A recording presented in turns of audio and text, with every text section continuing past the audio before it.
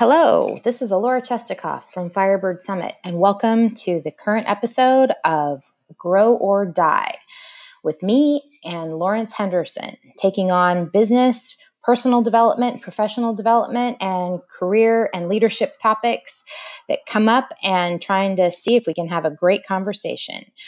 Each episode is released on a weekly basis, and we welcome you to join us in real time. Find the information on our site.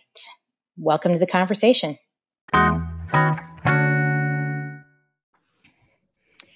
All righty, welcome. This is Alora from Firebird Summit. Welcome to this week's episode of Grow or Die. I am here with my partner. Hey. What's going on, Alora? I am Lawrence Henderson from Boss. Yes, indeedy. All right, boss. So how's your week been going? Week's been going well. Been having some really good conversations and some organization conversations around how our leaders getting better. So I think everybody's kind of catching their groove now in what their next normal, which was a term I got thrown out at a chapter meeting yesterday, which I love, versus the new normal. Everybody, talking about the next normal in growth. So which has me ready for our topic today. Okay, well, in that case, let's go ahead and get started. This week's mystery box. You're up with the topic, so hit me with it. All right, so how do you transition through understanding and using your mind to thrive? Transition through understanding. You mean to arriving at a place of understanding? Arriving, yeah. I like that better. Yeah, arriving at a place of understanding. Okay, that's a good question. All right. Well, I would say that, the first key to understanding anything has to be being open to it. And I think the thing that is sometimes the hardest is recognizing when we have blind spots that keep us from actually understanding or being open, I think is probably the first piece, right? I mean, we can understand, but not unless we're open to it. And we're not always open to it, which we're not always aware of until something causes us to develop that awareness. So I guess the first thing, if you're trying to get to a point of understanding something, is just questioning how curious you really are and how open you are to new information or a new perspective. I think a lot of people are probably more comfortable with new information or with the idea of new information rather than the idea that there might be a need to change perspective. Yeah. So I guess that's the first question, right? How open to it am I? Exactly. And then really then you have to start getting curious. And I think that one is, I think it's funny for me because this was a big thing when we went through coaching training, right? Was, be curious and the only way to be good about being curious is to suspend judgment about what you're hearing so that you can continue to kind of dig and ask more. And it's something that, comes really naturally for some people. But that doesn't mean that if it doesn't come naturally for you, you can't do it. You just have to learn to do it. For sure. And I think that's probably one of the harder things. Like for me, that's actually a tough one. So, the whole open-ended question thing is such a core part of coaching training. And, after spending 20 years in technology implementation, like when you have an enterprise system that needs to be implemented, you cannot ask your client open-ended questions about what they want because they'll go off the ranch and you're like, no. System doesn't do that. You get option A, option B, maybe option C. Like those are your choices. So for me, it was a really hard adjustment to realize that I had to completely recalibrate 20 years of my career where I was very clear about asking guided, limited questions. to asking open-ended questions and to just being okay with them unraveling and unfolding wherever they went. And so for me, that's been an interesting thing to watch, is that I've gotten much better at it. I still have to make a conscious effort to do it sometimes. But then I see other people for whom it comes so naturally. I'm like, wow, that was cool. They just like pulled the string and the whole thing came unraveled. And like, how do you do that? So I think that's the first part, right? You have to ask questions. And if you know that that's going to take work, you have to like step by step, and you have to stay present and focused to do it. I think that's got to be the first piece, and you have to see kind of where that takes you. Yeah.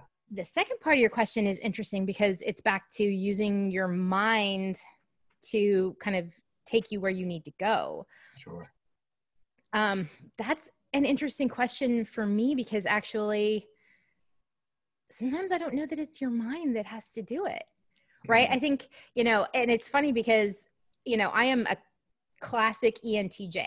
And as a result, I'm like hyper rational, I struggle a lot to pay attention to my emotions. I have to remind myself that other people's emotions matter. Like, it's just, I live in my head.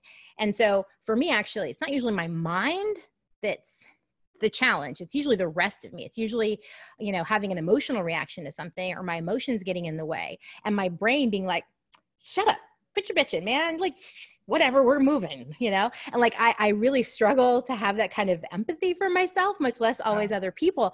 So it's interesting that you ask how you do it for your mind, because I think most people will lead one way or the other, right? I think some people are heart first. Others are brain first. And I think that whichever one it is, you have to bring the other one along. So if you're heart first, then you got to circle around to your brain. If you're brain first, you got to circle around to your emotions and do that. So I'm not sure it has to be one or the other. I think you have to get them both going that way, though. Sure. And I think everybody naturally tends to lead with one and then needs to kind of corral the other one. Yeah. And I think something that you said early on is a bigger player that I don't think a lot of people, unless you're aware, unless you've done the type of work that we've done around judgment and suspending that judgment. I think bringing that up is a very huge point for a lot of the listeners and the people watching, is that you have to do some work. And that's why, again, I'm glad you brought that up as a number one thing. And then before you go into mindset, is how are you judging yourself? How are you judging the situation? How are you judging the players involved in anything before you can even start thinking about how you have and understand what your mind is doing and how it's serving you. And there's a book I love by Dr. Carolyn Leaf called Think, Learn, Succeed. In Connecting Dots last week, you brought up the neuroscience around what negative thinking or different things like that, what it does to you. And in her book, she talks about how we're not built to be that anxiety, that pessimist. Like, she calls it, I think she calls it in her book, she calls it's actually mentally fracturing yourself when you go down those roads of having those negative thoughts, that negative self-talk, the gremlin talk.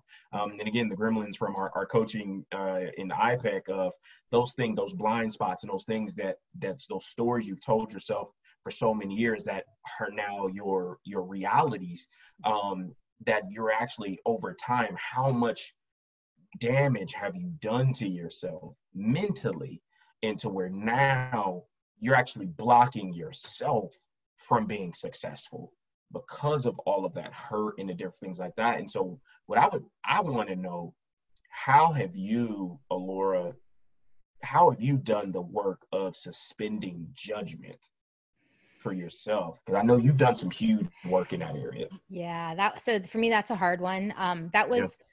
It's so funny, because to me, that was probably the biggest surprise in the coaching training that we did. Was I really went in super confident that I didn't have a big judgment problem. And then once I got in, I was like, oh man, damn, that was worse than I thought it was. And so for me, the judgment one has been a lot more difficult to stay aware of, and to catch myself when I was doing it. That one, I'm not, again, to be fair, this is another place I think meditation has been super helpful. Nice. Because I think that what my experience and again, right, there's a lot of reasons you can meditate. One of the reasons I finally really started doing it had more to do with the neuroplasticity research about it, rewiring connections in your brain. And, and there are people who do it for spiritual reasons. That was in no way close to a reason I ever came, like it never would have occurred to me to do it for when I saw meditation as a spiritual practice, I had no use for it because that was not something that held any appeal to me. The moment I saw it as something that could really strengthen my brain, then it became interesting for me. Yeah. Since then, I've started discovering other physical benefits to it. So it's helped reinforce it. But for me, it was about kind of understanding what was going on in my brain and developing a better way to strengthen and help influence the Nice. things that were working. And so for me, the judgment piece has been a really great benefit from meditating because it kind of gives me that moment to stop and start separating out my feelings from my thoughts in a way that, and I wrote about that kind of this week in my weekly email, because a lot of times we really jumble up what we think and what we feel. And sometimes it's super hard to kind of start teasing those apart because they really are different things. And if we leave them as a jumble, they get overwhelming and can get really hard to manage. And one can really overwhelm the other. And so for me, part of what meditation has been extremely helpful for is to sort of take a break and try to separate out my feelings from my thoughts a little bit so I can start seeing how they're interplaying and how they're triggering each other. And that has made it much easier for me to start identifying what's causing me to be judgmental or what's causing me to have a judgment about something when I clearly didn't want to do that. And I didn't want to think of myself as someone who was doing that. But I needed to start pulling those two things apart better to understand that. So for me, that's been a huge, huge help. And once you start seeing how they're different and you start seeing, okay, I believe X, Y, and Z because I was taught these things. And so they originate from these thoughts. And maybe these thoughts are valid, or maybe they're different and they've changed. And you, until you start pulling them apart, it's really hard because they're independent variables. We think of them as one thing, but the truth is they are independent. And once you change one, it becomes much easier to manage the other one. But if you leave them as a big old jumbled pile of spaghetti, it's really hard to manage them. Yeah, and I think that actually, goes with the idea of, how do you eat an elephant one bite at a time? And I think as people really think about, well, it's too messy to attack that. Well, if you break it down into its smaller bite sizes, I really believe, and also take judgment out of it and say, hey, these are things I have to deal with, right? Just like any other task in your life. Yes, there's some icky stuff that's coming along with it, right? Some emotion, some anger, some sadness, some joy, some frustration, whatever else is coming along for the ride. I think putting in being able to compartmentalize as best you can, I think, and really begin to do work. I think that's really when you begin to give yourself grace in doing this work. And I love how, again, the acknowledgement is that, and that's the other part of it, right? Are you acknowledging that you actually need to do work? Because there are some people who would have took your approach coming into the IPEC program, and they wouldn't acknowledge that they actually needed more work. And they would have been like, you know what? I've done good work up to this point, and I may approach that later. And there are people I know today that continue to take that stance, no matter what I say. And again, for the longest time, and until the right person and the right scenario happened for me to actually hear that feedback and what actually was really happening and how I was really affecting people around me, then I was full blown open for the ride when I was like, man, empathy, the way I do empathy is, hey, I'm a lead with the value of, I just got to get it out. And I'm respecting you. I'm disrespecting you if I don't tell you how I feel.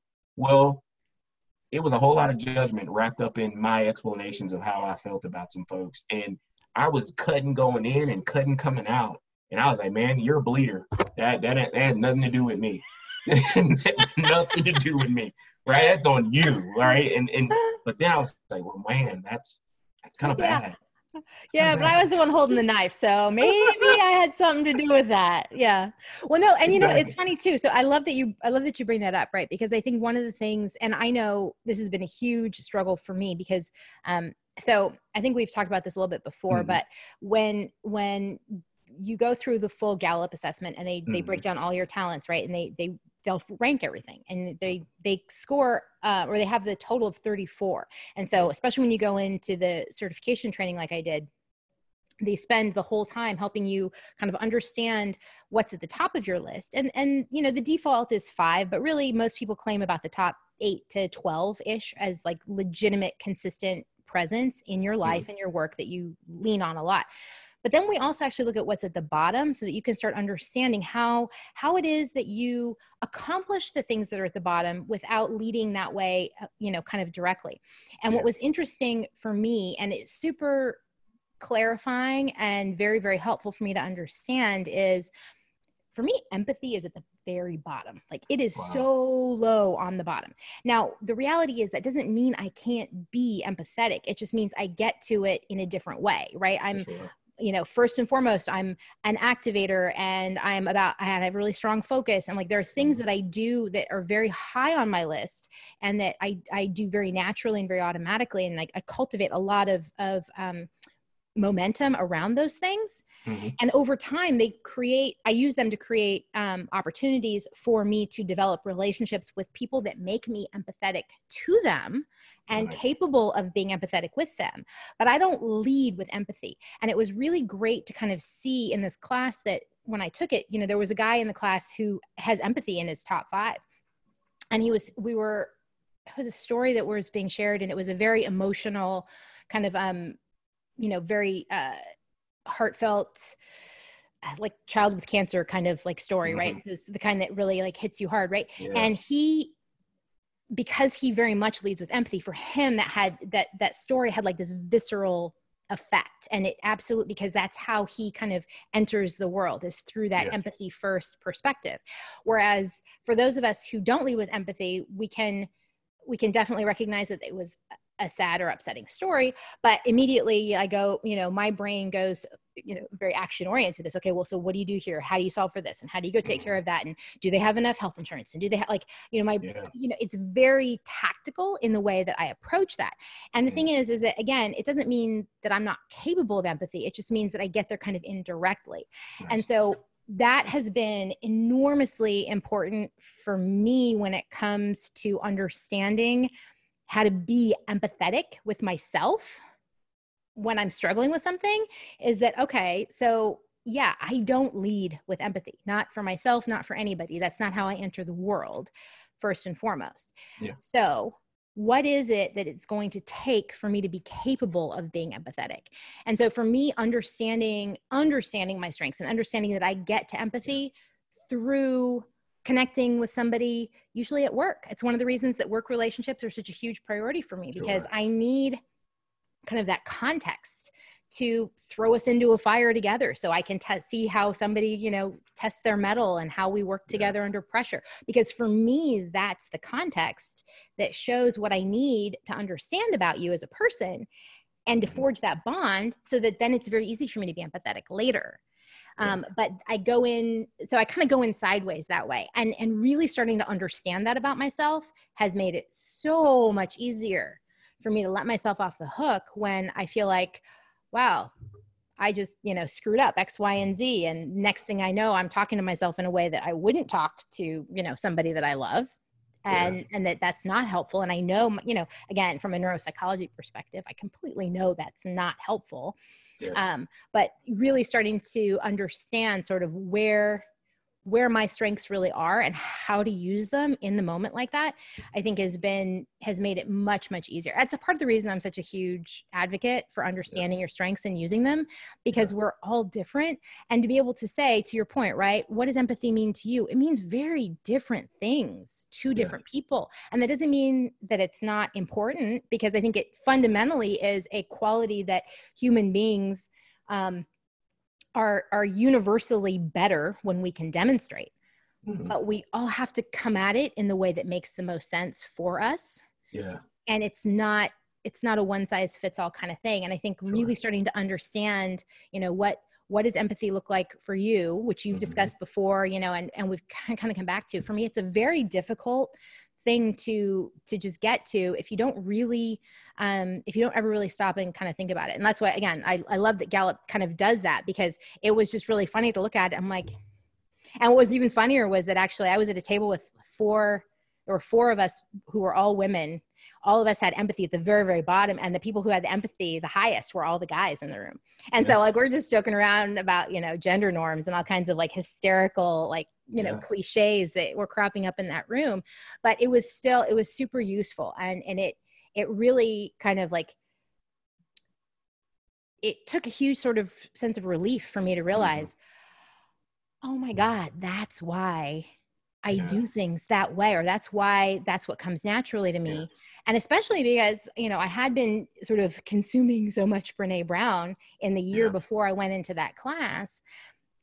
I had been really like trying to be focused on being empathetic, and, I was frustrated with the extent to which the way I was trying to go about it might have worked for somebody else, but it wasn't working for me. And I didn't feel like I was getting anywhere.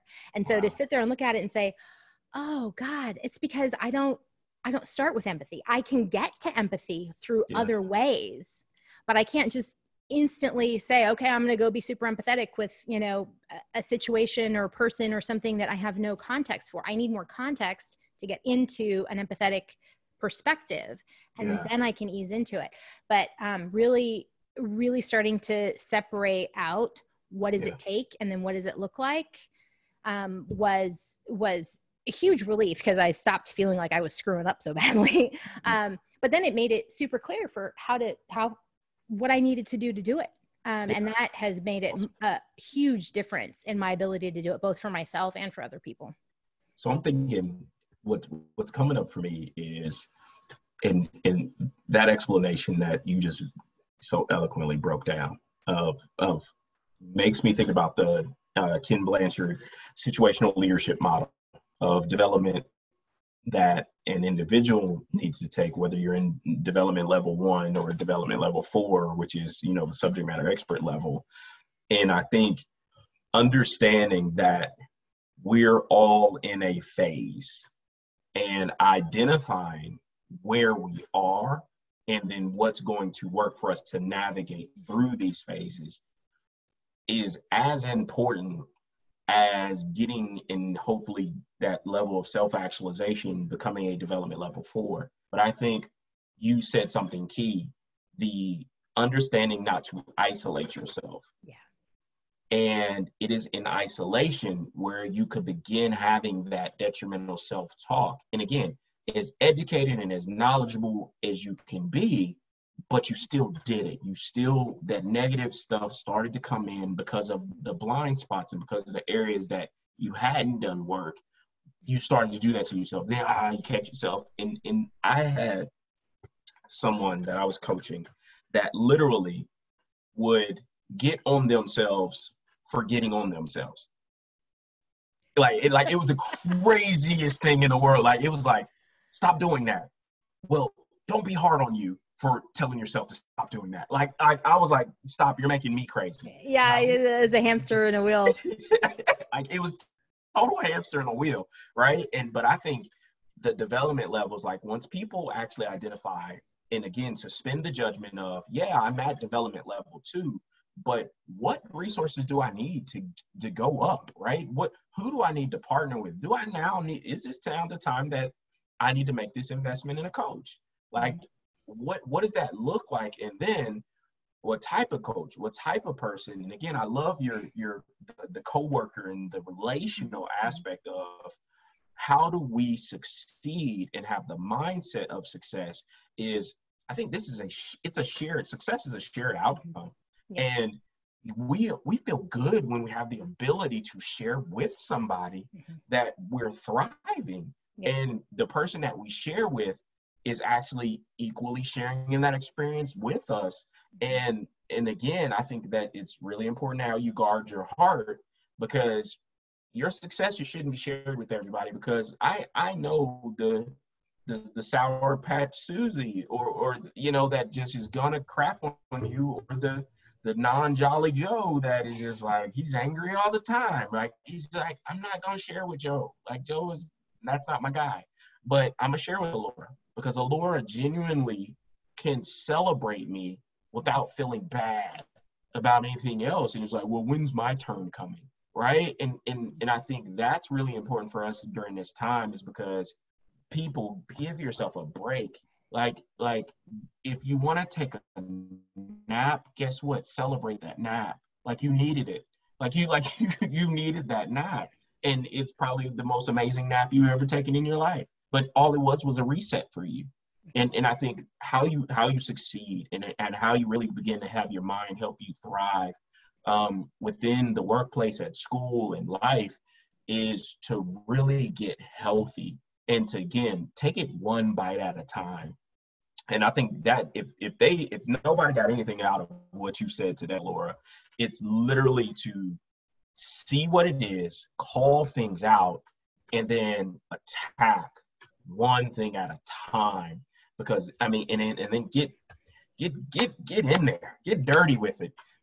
Because I think that's where the successful, like, I get excited about the awareness work, the self-awareness and the self-management work that you have to do from an emotional intelligence standpoint. When you master, or you begin to go down those roads of self-mastery, as it pertains to self-management and really owning how you show up, man, you turn into a game changer, as it pertains to how you do support when you know how you're showing up. Well, and you know what, to be fair, for me, that's one of the reasons that actually I find good assessments super valuable, right? Because I think, what we all live with in our heads is normal for us. Yeah. And it doesn't matter how unhealthy or how dysfunctional or how counterproductive or how much it doesn't serve us, what we live with is normal. And until you start introducing new ways of looking at things, you can really get stuck in your own version of normal, and your own old version of normal might not be serving you and helping you get where you need to go. So sometimes just introducing a new lens, that will often come with new language. Again, I'm not on a Gallup sales pitch, but part of what I love about the way Gallup breaks down strengths, I came up through startups, and I knew that there were a lot of things about that environment that I was very addicted to, and they brought out the best in me, and they were super energizing, and I get super excited about them. But I didn't have the language to articulate what some of that was. And the first time I took my strengths assessment by Gallup, my number one strength came back as activator. And once I read the definition of what that was, I was like, oh my God, that's exactly why the startup environment in the tech world back in, the early 2000s was the exact right place for me. It's also, incidentally, exactly why it's really not the right place for me now, because it's a mature market. What I liked about it was that it was this Wild West kind of, throw everything against a wall and see what sticks sort of thing, because that was, my top strengths were activator, strategic, and focus. And those things, right there by themselves, those top three were being tapped every single day in that environment. And then as the market got more mature and it got more process oriented and more deliberate and slowed down and best practices emerged, none of those like high intensity, gotta go adrenaline rush kind of characteristics were being served in that environment, because it became a more slow moving kind of, disciplined, structured existence, which was not what was completely lighting my fire in the beginning. But I didn't understand why. I kept trying to go back to the well because I knew that had worked before. And I didn't understand what it was that I had originally gotten from that fueled me so thoroughly until I read what my strengths really were. And then I completely understood why my now mature industry stopped lighting my fire. And I had to go find that in other places. And I didn't have the language for that until I started looking at that and really breaking it down. And then it was like, oh, no, I get it. Because before that, I could never have told somebody that my strength was, triggering action, was mobilizing and getting people moving to execute against something. That's absolutely my number one strength. And I do that over and over and over again. And and now that I know that about myself, and I know how to position myself as someone who does that when I talk to clients or prospective employers or anybody else, I can create a dialogue that helps me get plugged into those kinds of opportunities so that I can go do that. Yeah. And it made all the difference in the world for me to seek out what I needed once I had the right language and I could piece the puzzle together. Because before that, I had these kind of this sort of amorphous pattern that was sort of floating out there, and I couldn't figure out how, to use your phrase, to connect the dots. They weren't lining up in a way that was making sense. As soon as I had a new set of definitions that I could apply to how I was showing up, I could see, oh my God, that's why this environment worked for me and this one didn't. But then I went to this one and it was freaking amazing. Holy crap. And once that started becoming clear, then I knew what to go after. And I also started understanding what I needed to do to get better and what progress down that train looked like. Because if I had stayed on the old path, progress would have been very different. None of those things became possible until I was given a lens that allowed me to refocus and understand things in a new way. And so for me, that's why that Myers-Briggs, I mean, you can pick them. There's so many different assessments that can be enormously valuable. I don't necessarily have a preference for what somebody wants to pick. I just think it's a great way to take a different look at you and your life and how you show up and how you interact, because sometimes it can really just drop the penny and you're like, oh my God, that makes so much sense now. And that's me when those moments that you're talking about happen, that realization of, oh, I now understand why that boss and I butted heads over and over and over and over again. But I understand why that one was my favorite boss ever. Exactly.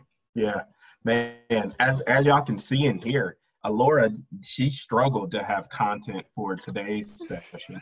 She struggled. I feel like we did wander. I feel like I wandered off your question though. So I mean, I think back to your original question. Yeah, can you rephrase your original question? So the original question was, how do you navigate, or how do you understand using your mind to thrive? And I would say you absolutely answer the question. Is you went down the road of using our strengths once identified to serve us. Yep. And I think in being unapologetic about it, like that was the best part of it, is you describing what right looked like for you. And I think if nobody gets anything, is you need to do the homework. You have to learn how you move and how you think and how you can thrive. But that means your mind has to be clear. And so you talking about meditation as a modality and these different things, like throughout, like you dropped so many nuggets of what people can do to get clear, but you just got to do it. Like you got to get in the game, or you're going to continue to see things as issues and problems and obstacles. It's because you're allowing them to be. You're not actively engaged with developing what right looks like for you, particularly around this, because finding out what your strengths are and finding out how you navigate life, that is a win. That is a necessity for all of us to get clear on that. And it's the only reason why me and you can actually do this every week. Yeah, is because we know what this means to us. But what we're trying to get out with these topics and the secret bag is, guess what? There's a lot of information available to us. We just got to go seek it out, and we got to do something with it. So no, you absolutely 100% unequivocally knocked my question out the park. All right. Yeah. Well, there's one more You thing I hit it want to out the add park. to that, right? Go And I ahead. think it's you Yeah. reminded me of it with what you were just saying there. Yeah. You know, I think I think one of the things that we forget sometimes is that the way we think about things is very, especially abstract concepts, is very tied to language. And the English language has fewer words for a lot of things that exist in other languages, right? And this is something that, you know, you'll hear things like, you know, the Eskimos had like, you know, 20,000 words for snow, or, you know, or the Greeks had like 12 different words for love, and they all meant different things, right? And we hear this, but I don't think a lot of times we necessarily recognize that sometimes the way we're looking at something is very, very confined with the actual words that we understand how to use. One of the reasons that I'm a colossal word nerd is because I find that it is sometimes the most useful. We talked about reframing last week, right? And for me, like the right word can reframe things so fantastically well if you actually get, you know, the right understanding or the right definition. But one of the things that you also have to sometimes come back to is English is sometimes kind of limited in certain ways, right? You know, you don't love your wife the same way you love your dog, the same way that you love chocolate ice cream, the same way that, you know, you love a Sunday morning. Like those, you can use the word love all those times, but you don't, that's not the same feeling that you actually have. So sometimes stopping and saying, okay, I am struggling to find the right words for how I'm feeling. You made a really fantastic point about, you know, knowing what's right. More often than not, and this comes back to basic coaching training, right? We know at a gut level what's right. That doesn't mean we always have the language to articulate what is it about it that is making it right. And so for me, that's where the assessments and different lenses and different ways of looking at things can really help pop things into place, because in your gut, you know, but you're struggling to be able to articulate it, and trying to describe it to somebody else comes up short, and you feel kind of like you're sounding crazy because you're talking about stuff and they're looking at you because it doesn't make sense to them. And so sometimes it's about finding the right language. And that, I think, to me has been the best thing about Gallup. It's the best thing for me about the energy leadership model in IPEC. It's one of the most useful things for me about, you know, how Myers-Briggs breaks things down. And I will find myself using each of those in different contexts because it provides a structure and a language and a framework and a sense of scale for how things move up and down and things like that, that without makes communication hard, both for yourself in your own head, as well as when you're trying to explain something to someone else. So for me, you know, I come back to the language thing a lot and finding a language for things, because I really feel that once you start introducing new definitions and new ways of applying what is a very limited language in a lot of ways, you know, just by the nature of how many words we have in English versus ancient Greek or Latin or other Japanese, you know, other languages that have far more nuance in a lot of ways than we have in English. And to be able to take a framework and a mental model and apply that in can sometimes be the difference between knowing it's right in your gut and being able to explain to somebody else what it is you feel in your gut. That's awesome. Man, killed it. Okay. Well, in that case, I'm going to let you get an infomercial in for this week. Yes. So this Friday, we have part 3 of Connecting the Dots. And this week, Alora is one of our speakers. Again, she's going to be laying it down. Topic is manager as coach. And so she's already given me her slides. She's ready to rock and roll. And we're really going to break down what that looks like. And I think that in and of itself is a topic that leaders really, really need, of how they can really show up and ask first before telling, because we are all so good and we're subject matter experts. We can instruct, and point people in directions all day long. But I'm excited. Again, this event is free. Connecting the Dots 2020 is the event on Eventbrite. So go register, be in the room. Yep. Awesome. And I am super excited. This is one of my favorite topics. I think the modern business environment is exactly begging for coaching as a managerial model. And I think we really are never going to see the kind of engagement that we want and the kind of performance we want out of our teams if we rely on old school, mid-century, industrial age managerial models that do not fit the modern work environment. So I'm a huge fan of this topic. I love it. It's one of my favorites. And so I can't wait until Friday. Awesome. All righty. Well, in that case, have a wonderful week, everyone. And thank you, Lawrence. I will talk to you Friday on Connecting the Dots. All right. See you soon. Take care. Bye-bye.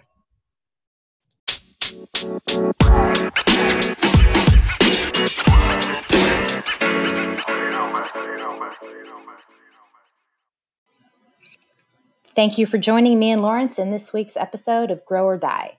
Tune in next week where we take on our next topic. Have a great week.